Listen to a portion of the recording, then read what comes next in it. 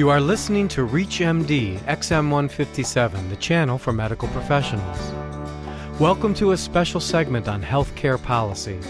I am your host, Dr. Mark Nolan Hill, professor of surgery at the Chicago Medical School, and with me today is Congressman Mark Kirk.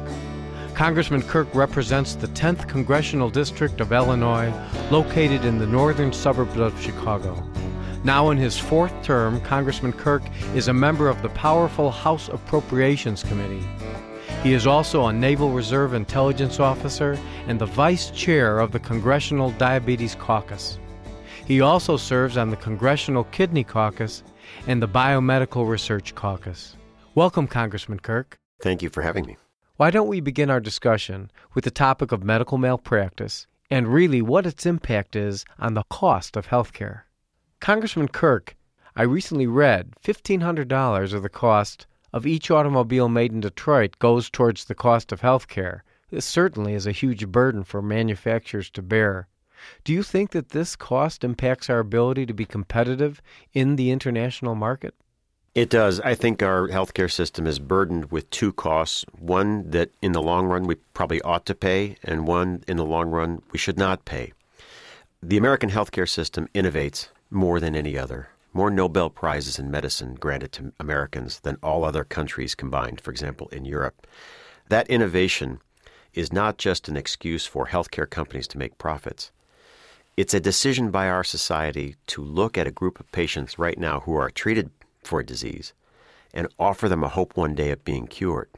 The average American today who's diagnosed with cancer will survive. That was a set of innovations that came about in this country almost alone. And if we killed off that innovation engine, then we will freeze healthcare technology where it is today. And for many patients, the current technology that we have offers no hope. I think that we've, as a society, as a culture, always innovated our way out of a problem. That's a cost that we should pay. The cost that we shouldn't pay, though, is the extraordinary price we pay for frivolous lawsuits brought through the medical malpractice system. In my home state of Illinois, we are the most friendly state in the country for trial lawyers. To insure a neurosurgeon in the state of Wisconsin, the cost would be about $60,000 a year. To insure the same neurosurgeon in Illinois costs $250,000 a year. When you ask the trial bar why the difference, they will try to say with a straight face, that's because neurosurgeons in Wisconsin are 5 times better than neurosurgeons in Illinois. But we actually know it's 5 times more easy to bring a lawsuit, to recover, especially in a settlement, and all of those costs are borne in higher healthcare costs. Every time that we have incurred caps here in Illinois, it's always been shot down by the Supreme Court. Many people think of state Supreme Court like the U.S. Supreme Court, where judges are appointed for life. In many states, though, Supreme Courts like ours are elected, and the trial bar will ensure that a majority of its own members are the majority of the court.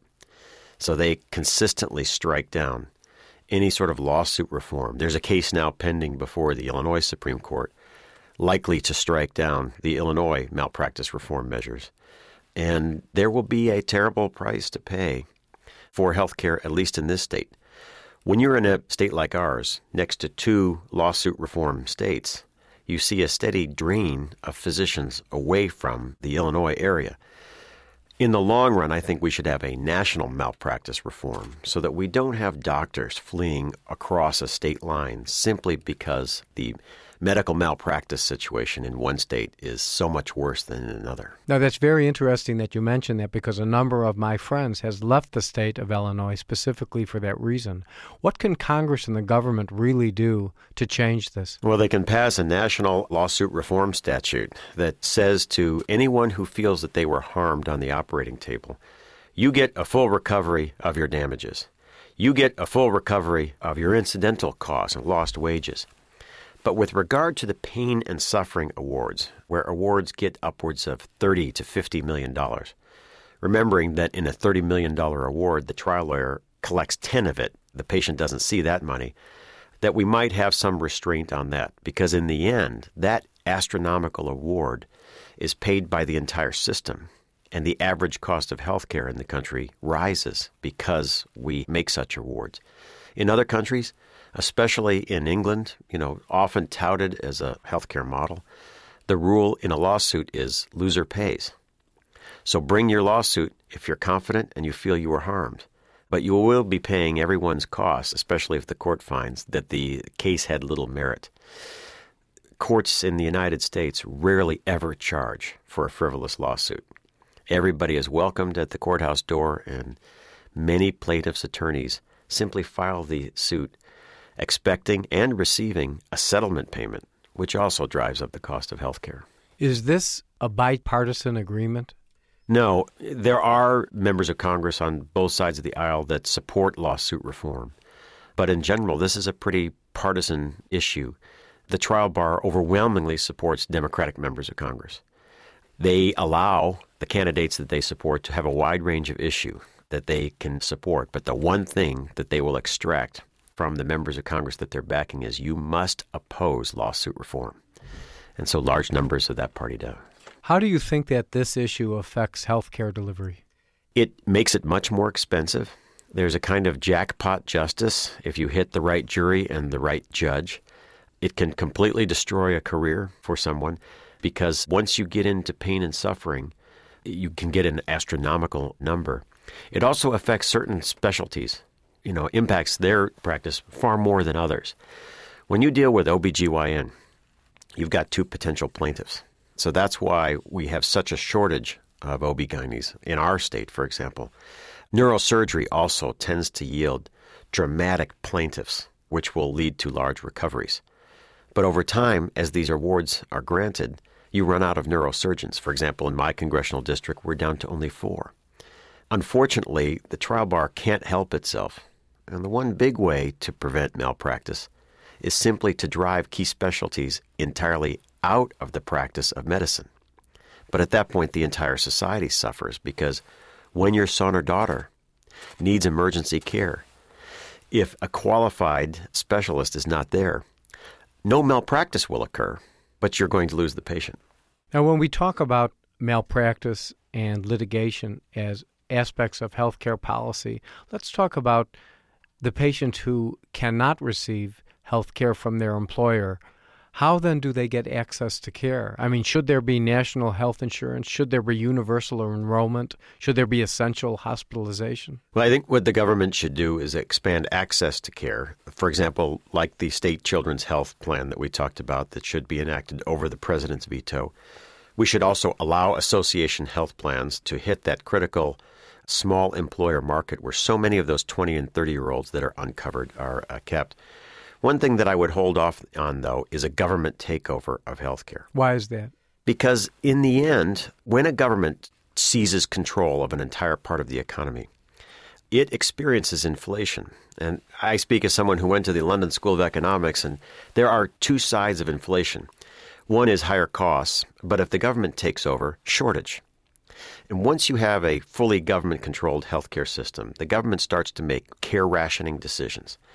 This is very common, for example, in the United Kingdom where I used to live, where long waiting lists aren't just used to delay care. The system knows that some patients will expire waiting for the care that they need. That is a cost containment measure. Very few Americans wish to give a Washington bureaucrat total control of their health care to say no for a loved one who needs a procedure. There's also a very interesting term, well known to Canadians, but unknown to Americans, and that's called fargoing a patient. What's that? Fargoing a patient is unknown in the United States because it simply doesn't happen here. But in Canada, the government-controlled healthcare system rations care. And so if you're told that you face a life-debilitating situation and you've got to wait 6 to 8 months, many times they will ask for a referral from their physician to Fargo, North Dakota. They'll go across the international line and pay for the American health care right away for peace of mind, for the quick procedure, to get out of the government-controlled system as fast as they can and seek care. Despite all of the praise that a Michael Moore would give the Canadian system, we see so many Canadians coming to the United States because the government has said no to their care up there. Why then do so many countries say that our system is so flawed? I think for 2 reasons. Number one, they've gone for the quick fix.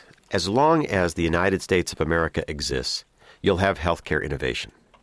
In economics, we would call this the free rider problem, where one country is innovating and giving new hope to patients, and so all others are simply riding on those innovations.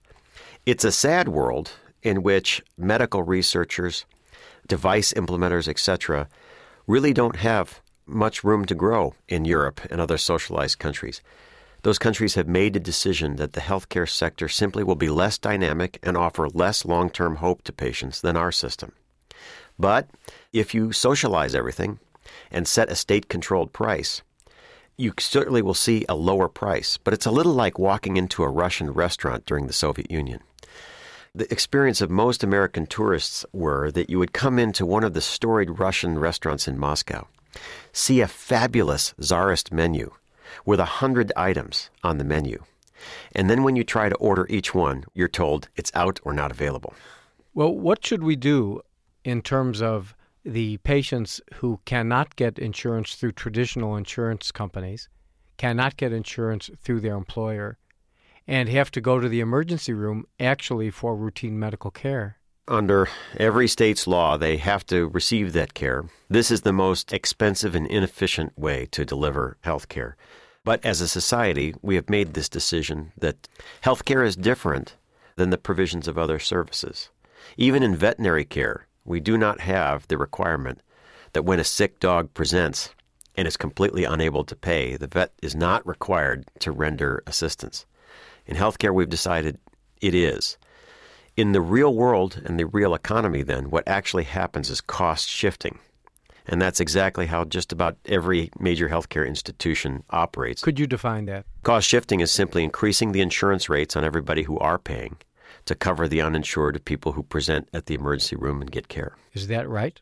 In the long run, no. Although what I think is we need to foster better and better ways for people to have a direct relationship with a healthcare insurer and provider on their own, rather than the other side of the equation, which is to have the government take over the entire system. We see every day the problems of a government-controlled healthcare system: shortage, waiting lines, no access to care. I think the best way to make the American system work is simply to expand the affordability and access to healthcare insurance so that people get it on their own. I want to thank Congressman Kirk, who has been our guest. I'm Dr. Mark Nolan Hill, and you have been listening to a special segment on healthcare on ReachMD XM157, the channel for medical professionals. For comments and questions, please send your email to xm@reachmd.com. Thank you for listening.